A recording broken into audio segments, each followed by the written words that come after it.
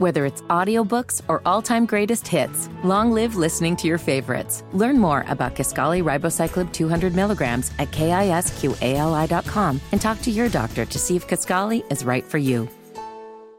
Now let's bring in a man who may or may not have a take on that, but he's always got spicy hot takes on ACC hoops and other things. Joe Ovies, Triangle Media Influencer, the Ovies and Giglio podcast. They make great merch. I've seen it online. He's back with us on the Bodyworks Plus guest hotline. What's up, Joe Ovies? How you been? BreakingT.com/OG. Go get your throwback merch right now. I'm actually doing my best Daytona 500 impression being a spotter for my 15-year-old on a learner's permit on I-95. We managed that terrible stretch of I-95 through Florence as we're coming back from Charleston, South Carolina for a hockey trip. So if you hear me yelling like, hey, man, get over, turn signal, blah, blah, blah, blah, blah, that's why. That's why. Where do you play it? Like the North Charleston Civic Center? Where do you play? Yeah, it was the Ice Palace there in North Charleston. Yeah. So yeah, a bunch of. In fact, I saw Bill Rosinski there because his grandkid plays for one of the Charlotte area youth hockey squads. Caught up with him for a little bit, and yeah, man, it's always a good time watching junior hockey. No, it's a great spot. I know it well. All right, good, man. It's good to have you back here. I mean, do you want to weigh in on the NBA All-Star Game, or should we move on to the ACC? I'll say this about the All-Star Game, because I know this has been a thing that you've railed against in the past. Yeah. I feel like it's Anchorman. We've been coming to the same party year after year. In no way is that depressing. Acknowledged. You don't have to watch it. You know that, right? No, you're right. I don't. And I started last night just not watching it. You're right. That is my new MO moving forward. I can't wait for You don't have to watch it. No, you don't have to watch it on nights where I know there's not something on that I need to watch or I don't care to watch. I've actually started to watch The Sopranos for the first time ever. Ever? I figured 25 years after it debuted, I'd finally get around to The Sopranos, and that's what I'm doing right now. Good for you. It's a great choice. But can I just say the one thing? Because you're right. I'm acknowledging all of it, Joe. I'm acknowledging that I'm getting older, that things change, that I age out of things. Like I am trying to be at least acknowledging that I understand what's happening here. But, man, when you grew up on it like we did, and you saw it, like we have verifiable evidence that, hey, Stephon Marbury and AI, MJ and Kobe and LeBron, like these guys used to go at it in the NBA All-Star Game, and now, players are outright saying, yeah, we're not going to compete. This is like a vacation for us. I mean, shouldn't they scrap it at this point? Yeah, they should probably scrap all sorts of All-Star events. The All-Star events are kind of weird for me because they're good for the cities, right? When Charlotte has an All-Star event, it's a party, right? You got people in town. It's a big, it's putting your city on. When Raleigh hosted the NHL All-Star Game back in 2010 or 2011, that was again same thing. It's putting on for the city. Slow down. You got a speed limit of where are we now? 60. So slow down, please. Anyway, so I wasn't kidding, guys. That's anyway, awesome. This is so awesome. So the thing is, if you look at it from the perspective of what is the All-Star Game for, you just kind of nailed on it. You were a kid, and you enjoyed it. And if you were super into the sport as a kid, this was your one opportunity to see all your favorite players or recognizable players in one place. Cool. And you just left it at that. After that, we sort of romanticized what these events are. I think the baseball All-Star Game is the same way, too. When I was a kid, I was very into baseball, and I always wanted to go to All-Star Game because I thought it was unique to see everybody on the same field at once. But then I got older, and priorities change. But as long as the kids still like it, then that's all that matters. When we hosted, we're a year removed from Carter Finley Stadium hosting the Stadium Series game, right? That's actually the direction that a lot of these pro sports should be going, in that you should be doing something different with the event. So I like your idea of the in-season tournament, not necessarily because of the money, but you have to put some stakes on the line. Yeah. Or it's something that's so novel and unique that you're bringing a bunch of people there for the spectacle of it. And I think the All-Star Game, they thought that the spectacle was going to be an LED court, right? Not going to lie. That was kind of cool to see, a glowing ball for the slam dunk contest. Steph Curry. And I can't pronounce her name. I always mess up her name. Sabrina Ionescu. Thank you. Like, that's cool, right? Those are the things that probably should be focused on. The game itself has to be rethought, and that's the same. You could say that about the NHL, Major League Baseball. NFL and the NBA. It's not just the NBA. I'm with you, and I appreciate you commenting on that, but I also wanted to set it up because I think there's something else Adam Silver said that I really want to know your thoughts on. You probably know what I'm getting to here. Adam Silver said over the weekend that because of NIL in college basketball, that the days of G League Ignite may be numbered. He said basically that NIL in college athletics may have solved the issue they were looking to address. Yes. And he's basically looking at college basketball and saying, well, hey, if you guys are going to pay them, then I guess we don't need to do anything. No, he's absolutely right. And, it's probably better for the NBA and it's better for college basketball if players stick around longer like they do in college football. Now, I don't want to get into the merits of whether this is good or bad and players should have the right to go directly to the NBA or players should have the right to go directly to the NFL. I'm looking at this strictly from the lens of what is good for business, okay? What is good for your sport and your league? The NFL has it figured out with a glorified minor league in college football because you've seen quarterbacks for a couple of years. There's enough tape, there's enough notoriety so that when it gets to draft season, what are we doing for 3 months, right? We're talking about we're hope trafficking, and that's that's going to keep things going throughout the off season. Once players are going directly to the NBA, we didn't know what the product was, and not everybody's LeBron James. Okay, not everybody is Victor Wembanyama who can just kind of come out and be the spectacle. So it'd be good if players stuck around for a couple of years, win a tournament, make their name in the NCAA tournament like Steph Curry did, right?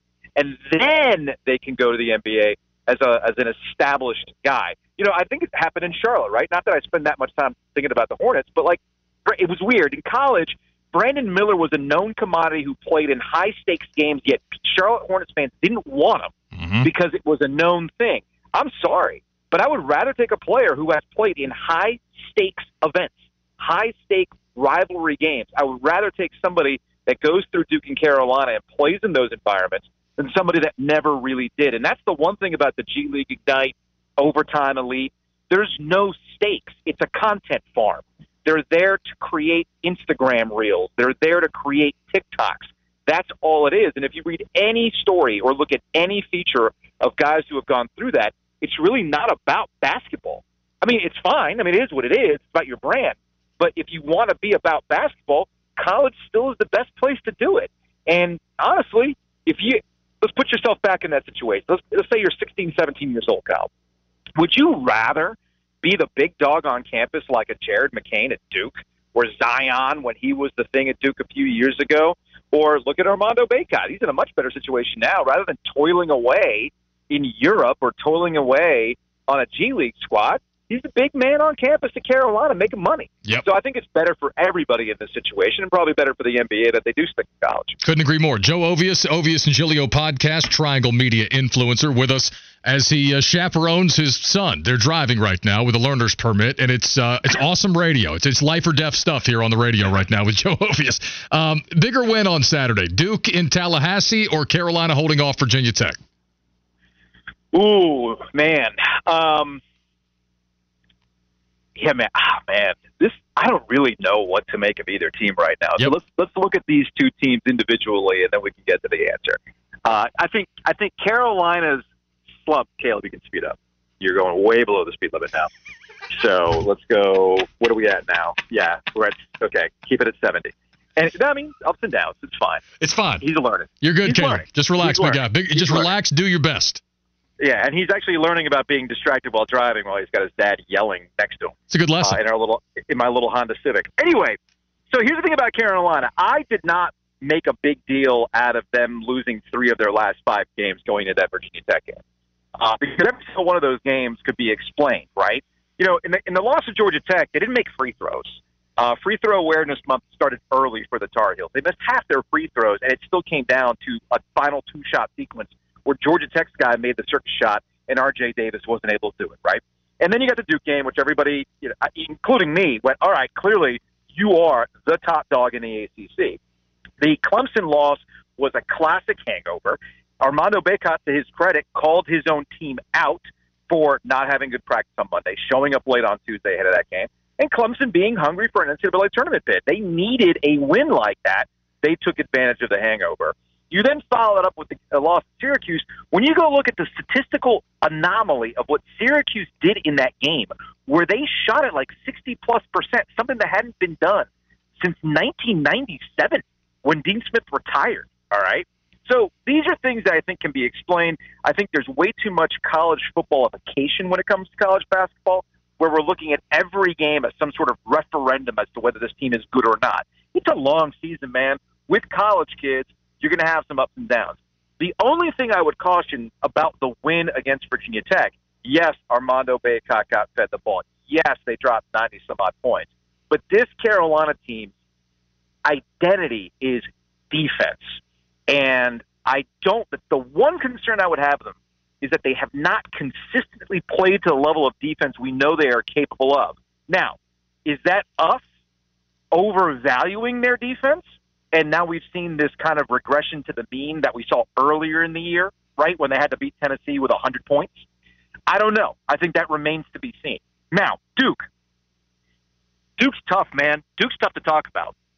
Caleb, 70. You're going 60. Come on, 70. Anyway, Duke's tough to talk about because they have not had a complete team like all year, man. Tyrese Proctor's out in concussion protocol. I don't know Kyle Filipowski's total health coming off an off-season hip surgery. He's constantly nursing his ankle. He's powering through something that I'm sure we'll find out about later in the offseason, right? So they've not had a complete team yet. They're finding kind of like grimy, slug-it-out kind of games to win. It's not pretty, but I do think that the way they've been getting through this stretch of games, having lost to North Carolina, has actually benefited them, and you've seen the freshmen truly step up and shine like Jared McCain. Joe Giglio, my co-host, likes to talk about who's the bus driver, right? We always thought that Kyle Filipowski was that guy. Kyle Filipowski has not consistently been that guy. But if Jared McCain can take over the way he's done the last 4 games, and then Tyrese Proctor can come in and really hold it down defensively, I do like Duke's chances, and I'm really, really curious to see when they get Carolina again at the end of the season at Cameron Indoor. All right, now, given that the ESPN Industrial Complex would like to keep as many ACC teams out of this tournament as possible, and we assume it's a 2-bid league, did NC State's win over Did NC State's win over Clemson on Saturday, what did it do to further State's tournament odds? I mean, it didn't completely gut their chances, right? Like with State, man, it's a game-to-game. Like, I've given up trying to make large proclamations about the Wolfpack. I really have. You know, earlier this season when they beat Wake Forest and at home, and Kevin Keats was talking about how he was tired of this blank and he wants some respect. Nobody's talking about this team. Look at their record in the ACC. And then what they do after that, right? They just kind of sputtered along. So I'm done making proclamations about the Wolfpack. It's a game-by-game basis for them. They got a up and down Syracuse team on Tuesday at PNC Arena. And I think that's probably the frustration with State fans, is that there's nothing about this Wolfpack squad year to year that separates them from the glut of teams in the ACC, right? And State fans want more than that. And I don't blame them for wanting more than that. I really don't. So I wish Kevin Keats could just find more consistency with his program year in, year out, and hell, game to game, man. But when you live at the transfer portal, and by the way, Steve Forbes deals with this a little bit at Wake Forest as well. When you live at the transfer portal like they do, you have to find a different hook, and unfortunately for NC State, they just don't have that different hook, and it's frustrating State fans. All right, I'm going to let you get back to being a good dad, and good luck and Godspeed. We're going to have you back soon to talk some Canes hockey, brother. Tell Caleb, beautifully done. Yeah, I can tell you what. Usually, when I'm driving, I like to see the Google Map distance, the time to target, get shorter and shorter because I'm making up on that speed. Yep. Yeah, it's actually got slower than that. So you know I think we've added time, but that's fine. He's driving safe. That's all that matters. Well done. I want him to hear this. Caleb, well done. Well done, my man. Yeah. Kyle says good job. All right, I love it. Joe Ovies, way to be a good dad. Appreciate it. We'll talk to you soon. Later, man.